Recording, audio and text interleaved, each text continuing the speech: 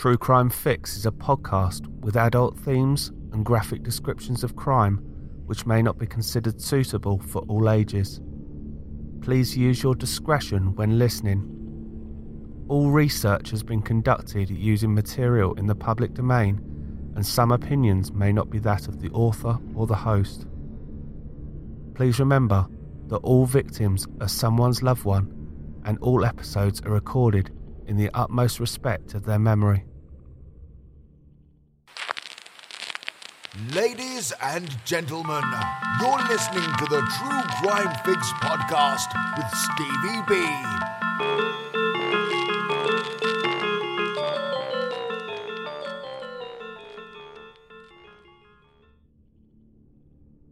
This case is one that most people would have heard of, purely for the term bystander behaviour.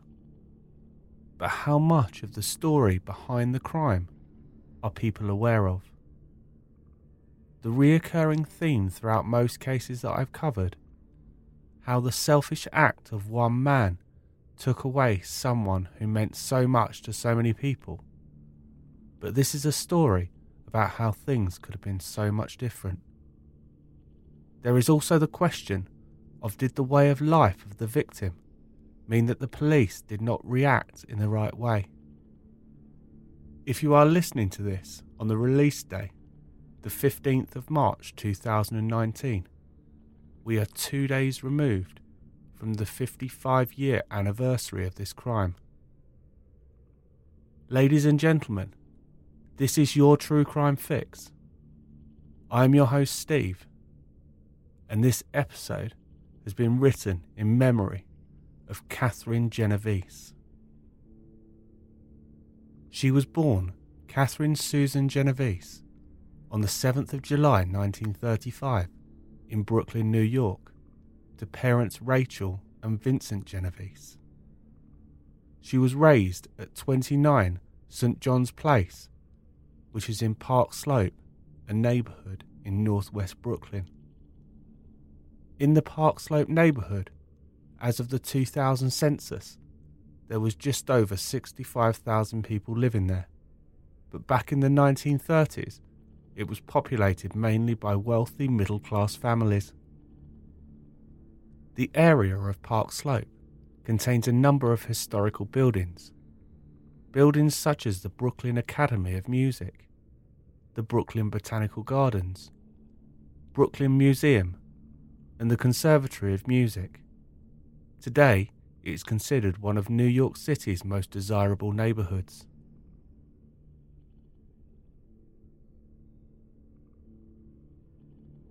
Catherine was one of 5 children who were all of Italian-American descent. During her teenage years, Catherine, who was now going by the name Kitty, attended the all-girls school, Prospect Heights High School, where she was described as being self-assured beyond her years and having a sunny disposition. However, in 1954, when Kitty was 18, her mother witnessed a murder, and as a result, her family moved to New Canaan in Connecticut. Kitty, who had recently graduated from high school, decided to stay in Brooklyn with her grandparents, as she was engaged to marry a man by the name of Rocco in 1954. The marriage lasted no time at all, however, and was annulled by the end of the same year. Kitty eventually moved into her own apartment and had started doing clerical work for an insurance firm. To make ends meet, she was also working nights at a bar in Queens called Ev's 11th Hour Sports Bar, which was on the corner of Jamaica Avenue and 193rd Street as a bartender. But when she lost her job at the insurance firm, when an undercover police officer had succeeded in persuading her to place a $9 horse racing bet on his behalf, which happened to be illegal in New York, she was taken on as a full-time bar manager. As a result of that incident, both she and her girlfriend, Dee Guarneri, were each fined $50. This is where the most commonly used photograph of Kitty originated. The one that not even her brother, in a 2015 documentary, realised was her mugshot. As you have probably gathered by my previous comment, Kitty Genovese was a lesbian, and with this story being set when it was, this was actually an issue for her, and I will reveal why later. In the 1960s, as it was in 48 other states, homosexuality was illegal. In 1961, Illinois became the first state to abolish the anti-sodomy laws, which effectively decriminalised homosexuality, although publicly it was still frowned upon. Also, in 1961, a local television station in California aired the first documentary about homosexuality called The Rejected. Despite the issues that the lesbian, gay and bisexual community faced, there was still a strong sense of community in New York City, especially around Greenwich Village. On the 13th of March 1963, Kitty was attending the Swing Rendezvous bar, which, despite the legal issues, was a well-known lesbian bar. It was there that she first set eyes on the 24-year-old aspiring artist, Mary Ann Zolonko. The Swing Rendezvous was an underground club at 117 MacDougal, and it had a long wooden bar which was scratched with more initials than the school desks in Greece. In an interview later in life, Mary Ann recalled she was making her way through the crowd when a cute brunette appeared at her elbow, someone whom she'd never met before. Wearing a loose blouse, slacks, and having messy hair, Kitty asked, "Don't I know you from somewhere?" They danced together, but at the end of the night, they hadn't even exchanged names. Mary Ann recalled that Kitty had said, "I'd like to see you again." Mary Ann said that she did not have a phone, but mentioned her apartment block as they parted. Mary Ann wondered if she would ever see the mysterious beauty ever again. But Kitty was smitten and savvy, managing to track down Mary Ann's flat and pin a note to her door telling her to wait at a certain payphone downstairs at a specific time for her to call. Their next meeting was on St. Patrick's Day, at another underground bar by the name of Seven Steps. It was a bar where a member of the bar staff, who went by the name of Mitch, was actually murdered a few months later. Mary Ann and Kitty spent the evening getting to know one another, eventually going home with each other. Mary Ann recalls their differences. Kitty was an Italian American. She was Polish American. Kitty was Catholic. Mary Ann was agnostic. Kitty was charismatic, whilst Mary Ann was very much an introvert. It was proof that opposites attract. Mary Ann said Kitty was the most wonderful person I have ever met. I still remember her face. I can see it in my mind. She was very Italian looking, with very chiselled features. She had dark hair and was about 5 feet tall. Soon into their relationship, they moved into an apartment at 8270 Austin Street in the middle-class neighbourhood of Kew Gardens in Queens. Mary Ann stated, "Being a gay woman in society was very hard, so we were in the closet a lot. In fact, Kitty's family didn't know. There was denial there. It was very hard for them." Mary Ann expressed that Kitty sometimes felt conflicted with her sexuality, and they would argue about it. In 1963, they spent their first Christmas together at the Genovese family home in Connecticut. As gifts, they exchanged wallets, one black and one brown, but otherwise they were identical.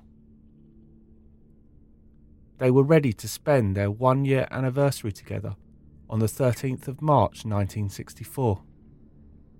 But unfortunately, as you know, this podcast does not end with people's happiness. At 2:30 on the morning of March the 13th, 1964, Kitty Genovese left her work at Ev's 11th Hour Sports Bar. She got into her car, a red Fiat, to drive the 4.5-mile journey home. Unbeknownst to her, she was being followed. She parked up her car at Kew Gardens Station car park and made her way towards the entrance to her building. She noticed that a man had parked up at the other end of the car park. She quickened her step, but the man caught up with her and plunged a knife deep into her body.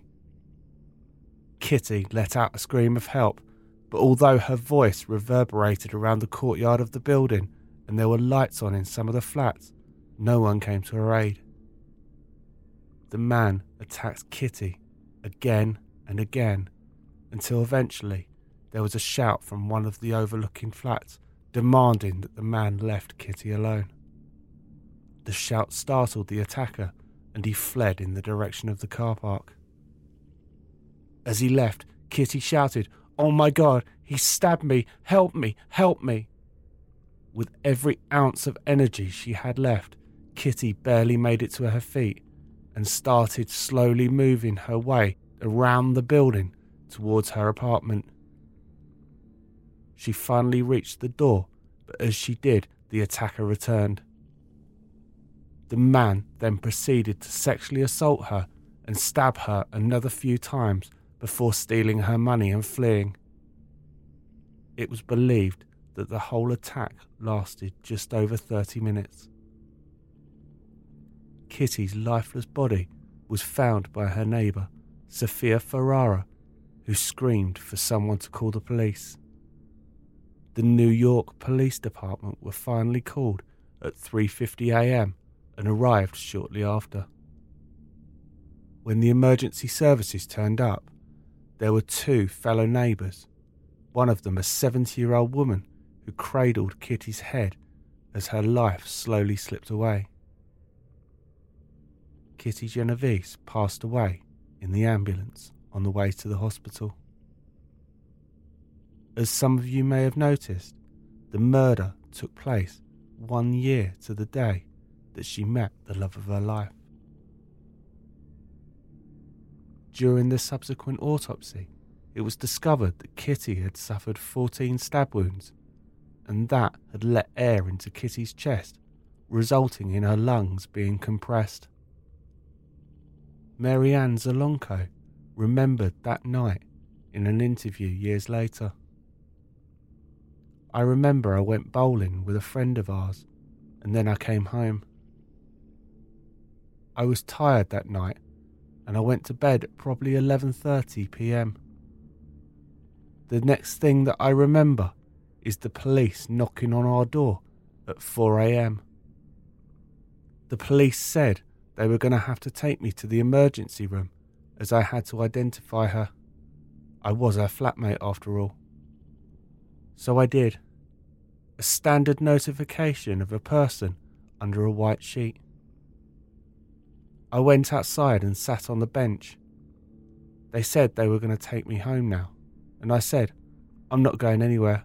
I'm waiting for her. The police returned Mary Ann to Austin Street, where at around 7 a.m, Detective Mitchell Sang arrived to question her. Mary Ann was now with her neighbour, Carl Ross, who was helping her get through the night's trauma with alcohol. Detective Sang did not like the attitude of Carl Ross and found him intrusive to the questioning, and due to his drunken behaviour, Sang arrested Carl Ross for disorderly conduct.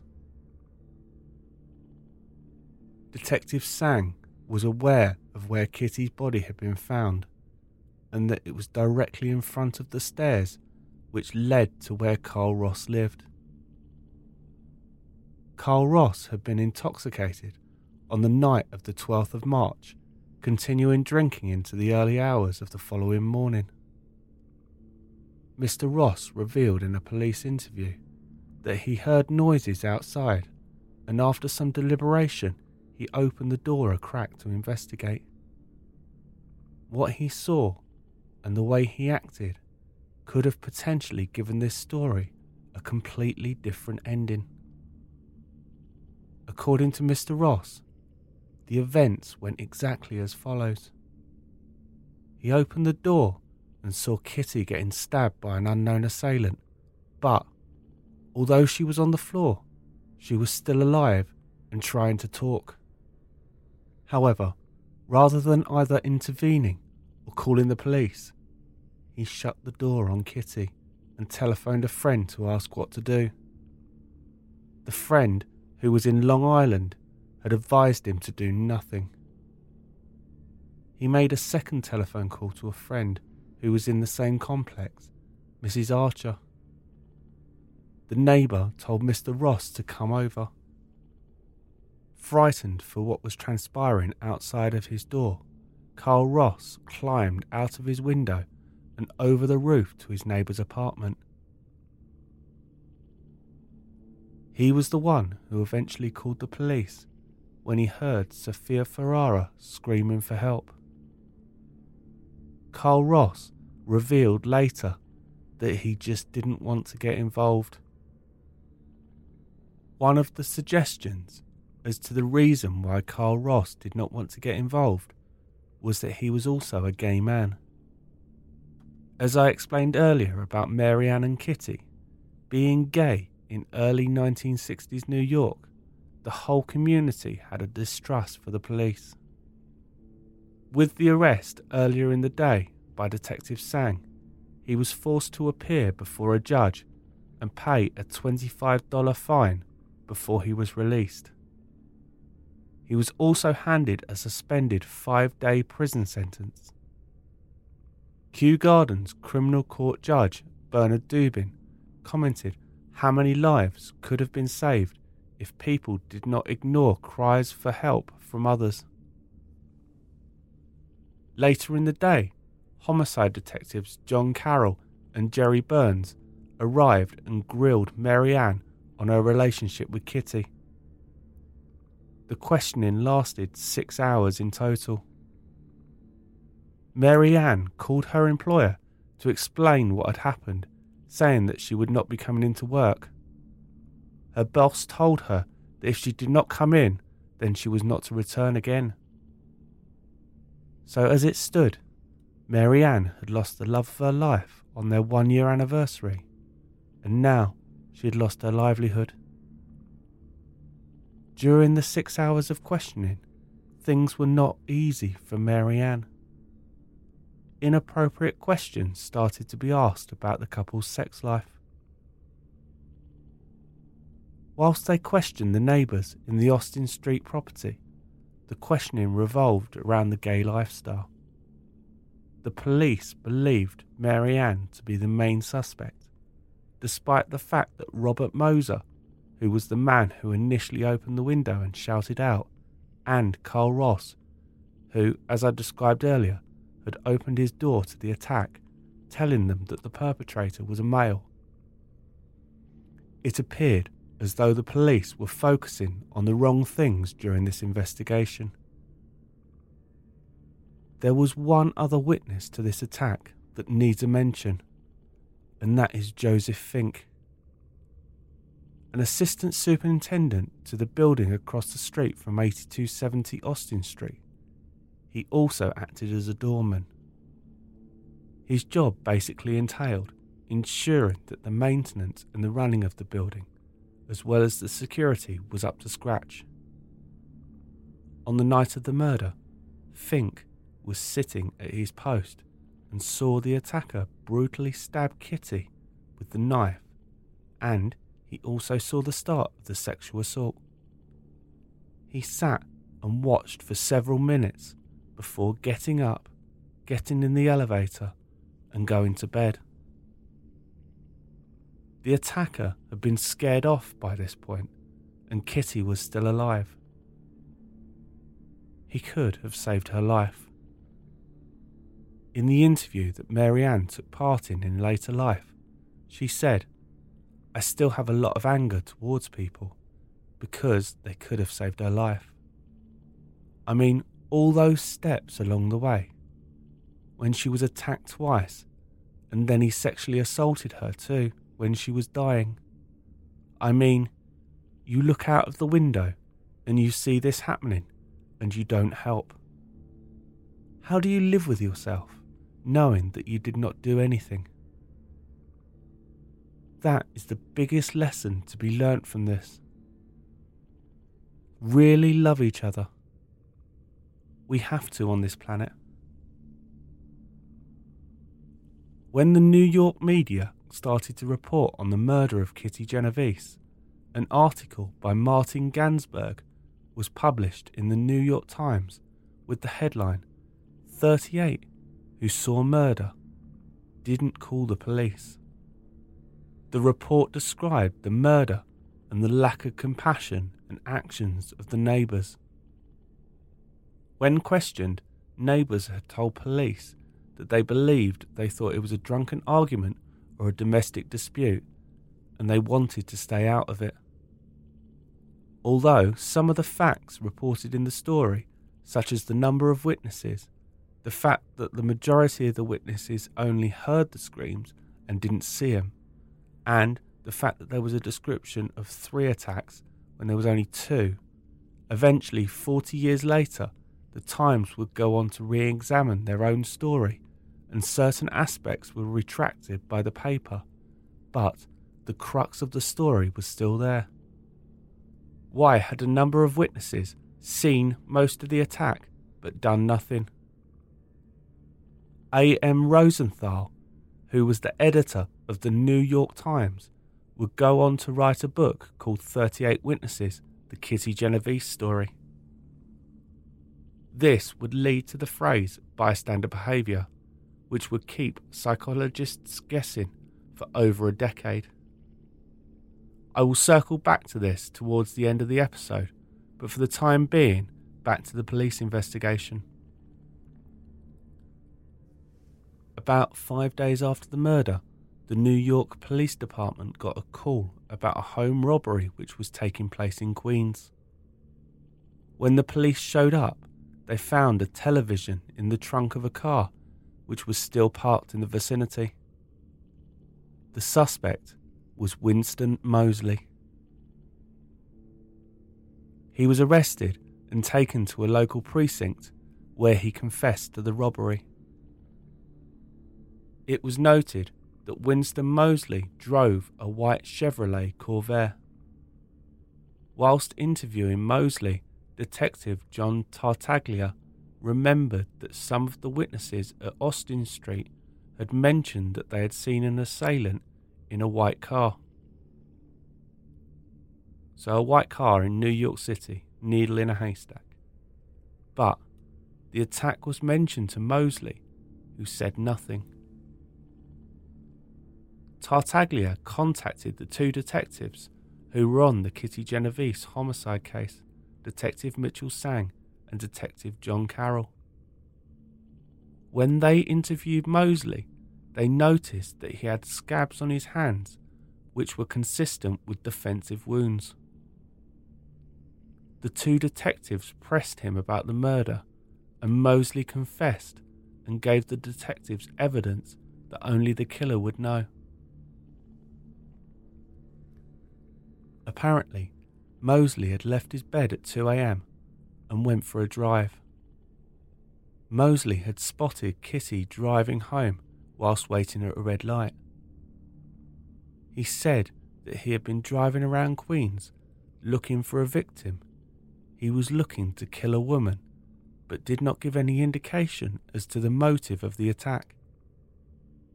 Although Winston Moseley had no prior police record, later in his interviews with detectives, he would also confess to several other rapes and the murders of 2 other women, Annie Mae Johnson and Barbara Kralik. Annie Mae was a 24-year-old who was a resident of the South Ozone Park neighbourhood of New York City. On the 29th of February 1964, she had been brutally slain in her apartment, and according to the autopsy findings, she had been shot 6 times by a .22 caliber bullet. She had also been sexually assaulted by her attacker. As for Barbara Kralik, she was only 15 at the time of her murder on the 20th of July 1963. She had been stabbed to death in her parents' home in Springfield Gardens.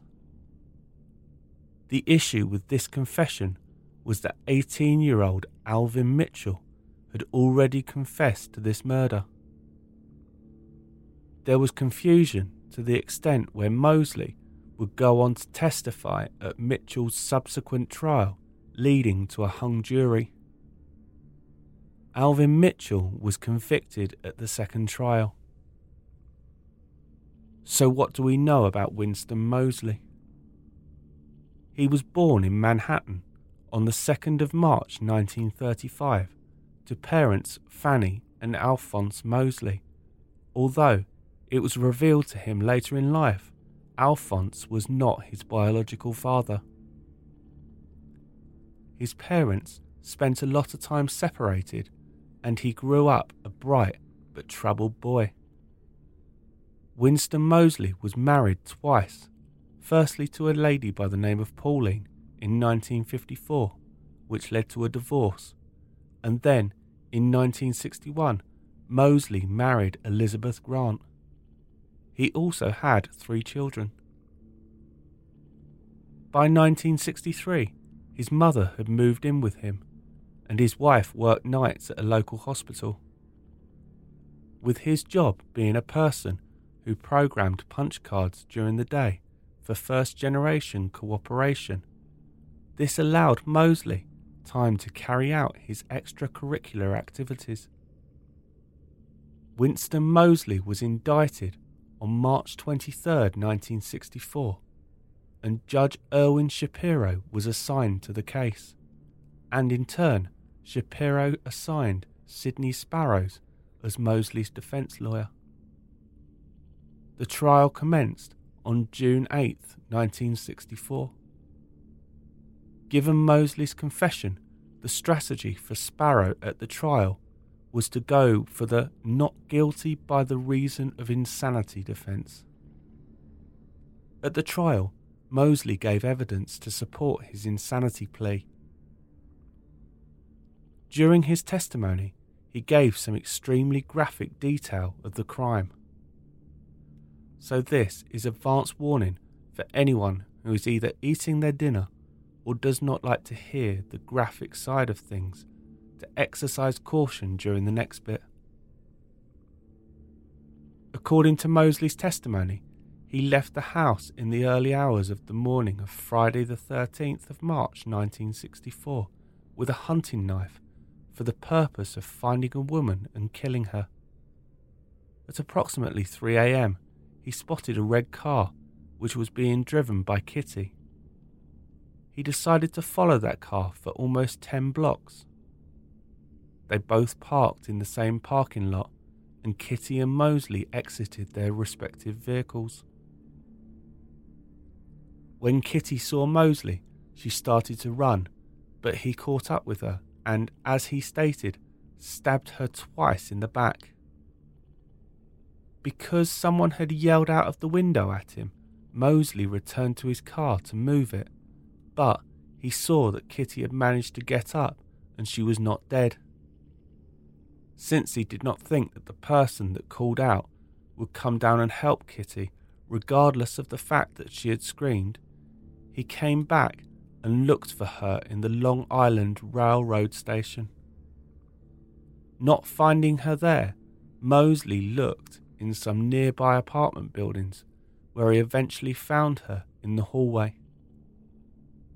He testified, as soon as she saw me, she started screaming, and I stabbed her once in the neck. She only moaned after that. Moseley said that he was aware that he had awakened the residents of the apartment building as he heard a door open at least twice, maybe 3 times, but when he looked up there was no one there. Since he didn't feel that people were coming down the stairs, he decided to rape Kitty. He said that he removed her undergarments and upon discovering that she was menstruating, took the hunting knife and stuck it into her vaginal tract. He said he would have pulled the knife straight up, but the bone had stopped him from doing that.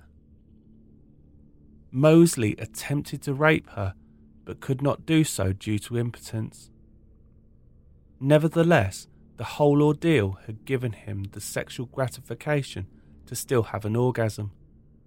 After stealing her wallet, which contained $49, keys and some cosmetics, Winston Moseley fled the scene.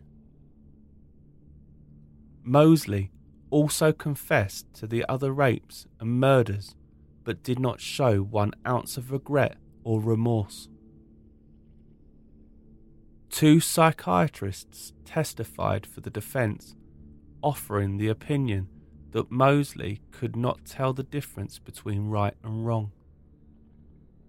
The common theme throughout this episode has been the issues that the narrow-mindedness that 1960s New York had caused. The defence team stated during the trial that the willingness of Kitty to perform cunnilingus on a woman menstruating was a perversion on par with Moseley's necrophilia. Firstly, there was no evidence of this ever happening, and secondly, there is no relevance of that comment in association with this attack. Ultimately, though, the jury rejected his pleas of insanity and found him guilty of the first-degree murder of Kitty Genovese. On the 15th of June 1964, a separate court hearing was heard specifically for sentencing and whether the court should impose the maximum penalty of death. The method of execution in New York was the electric chair, with Eddie Mays having been the last one executed at Sing Sing Prison in 1963. The outcome of the hearing was that the state of New York sentenced Winston Moseley to death. In 1965, the state of New York revoked the death penalty for all crimes apart from the murder of a police officer. As a result of this, the state's Court of Appeal in 1967 commuted Moseley's sentence of execution to life in prison. Moseley would serve his sentence at Attica Correctional Facility in New York State. In early 1968, Moseley concocted a plan to escape. He proceeded to insert a tin of Spam into his rectum, hoping that these injuries would force him to be moved from his cell to hospital where the security would be more lax. En route, he escaped from the transport van and broke into an unoccupied house. After 3 days of watching television and eating canned food, which he had found in the property, he called a local cleaning company and asked them to send a maid. When she arrived, he threatened her with a gun he had found in the house. He proceeded to rape her several times before warning her if she told anybody, he would find her children and kill them. He then let her go. The woman did not call the police, but she did manage to get the contact details of the homeowners to warn them that someone was there. The homeowners, who were a married couple, called the police, but when they did, the police rejected their request for help, saying there was a staff changeover during 90 minutes and that they should call again later. Nervous about their property and the gun that they knew was in the house, they decided not to wait. When the couple arrived back at their home, they were confronted by an armed Mosley. Mosley proceeded to tie up the husband and then raped the wife. Mosley fled the house in the couple's car. It was not until Mosley broke into another property and took more hostages that he was reapprehended after a standoff with the FBI in Buffalo, where he was then returned to jail. He received 2 15-year terms to run concurrently with his life sentence. In 1971, he joined the Attica prison uprising for better living conditions for prisons. He earned a college degree in 1977. He also applied and was rejected for parole on 18 different occasions, the last time being in 2015. On the 28th of March 2016, at the age of 81, Winston Mosley died in the maximum security prison, Clinton Correctional Facility, in Dannemora, near the Canadian border. In prison for 51 years and 8 months, he was one of the state's longest-serving inmates. After her murder, the family laid Catherine Susan Genovese to rest in Lakeview Cemetery in Fairfield County, Connecticut. Normally when carrying out these episodes, this is where I would briefly eulogise about how the victim's passing has been in vain. But I cannot do this with this case. The death of Kitty Genovese has been credited for the formation of 911 in the United States in 1968. Prior to this, there was only one way to reach the emergency services, and that was by pressing 0 to reach the operator and hope that they were not too busy to connect your call. After the murder, New York City officials joined together with the other states to obtain a national emergency number. The first call to the emergency number was made in Alabama on the 16th of February 1968 by Senator Rankin Fite. The second thing to develop from this case was a number of psychological studies into bystander behaviour. In 1968, Bibb Latané and John Darley made their careers studying bystander behaviour, specifically bystander apathy and diffusion of responsibility. In other words, the way that people reacted to public attacks or a person feeling ill on the street when there was a large number of other witnesses. Many of their studies were conducted in laboratories, but in 1969, Jane Palavin, Irving Palavin, and Judith Rodin conducted an experiment on the New York subway. Staged emergencies were conducted in a short 7.5-minute journey between 2 stations. On each of the 103 trials, 4 researchers, 2 male and 2 female, entered the train. The 2 males, one would play the victim, one would play the model, which was the potential helper if no one else reacted. There were 4 different groups of researchers and 4 victims, 3 of which were white and 1 was black, all aged between 26 and 35 and all dressed casually. In 38 trials, the victims smelt of alcohol and carried a bottle in a bag. In the other 65 trials, they were sober and carried a cane. All the, in air quotes, victims took part in both scenarios. The models were aged between 24 and 29. After passing the first station, approximately 70 seconds into the journey, the victim collapsed. In 62 of the 65 trials, in the cane situation, the victim was assisted prior to when the helper was due to intervene, but in the drunk condition, the victim received help 19 out of 38 of the trials. The study suggested that more help was given to victims than earlier on studies had suggested. As for Kitty, however, the thought that someone could have reacted quicker and saved her life means that this case will be talked about for years to come. So that's it for this week. Please remember, if you enjoy the show or want to know more, please follow us on Twitter at TrueCrimeFixPod. That's at TrueCrimeFixPod on Twitter.